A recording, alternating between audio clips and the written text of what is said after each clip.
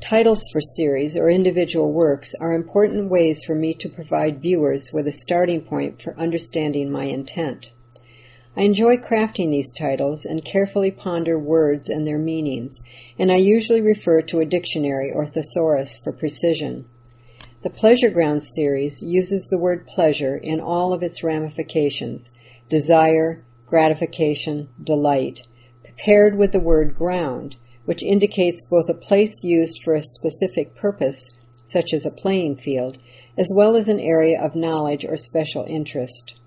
A driving force in life is the avoidance of pain and the search for pleasure.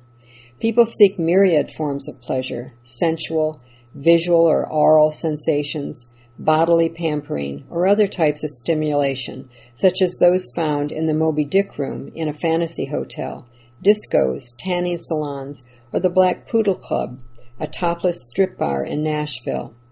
Each room in Pleasure Ground explores a destination, a journey in this pursuit of pleasure, and the activity that occurs in these spaces is defined by the materials and accoutrements present within them. The Pleasure Ground images and sight lines date from 3 decades, and in the interim they have become historical records of a specific time and place in late 20th century America.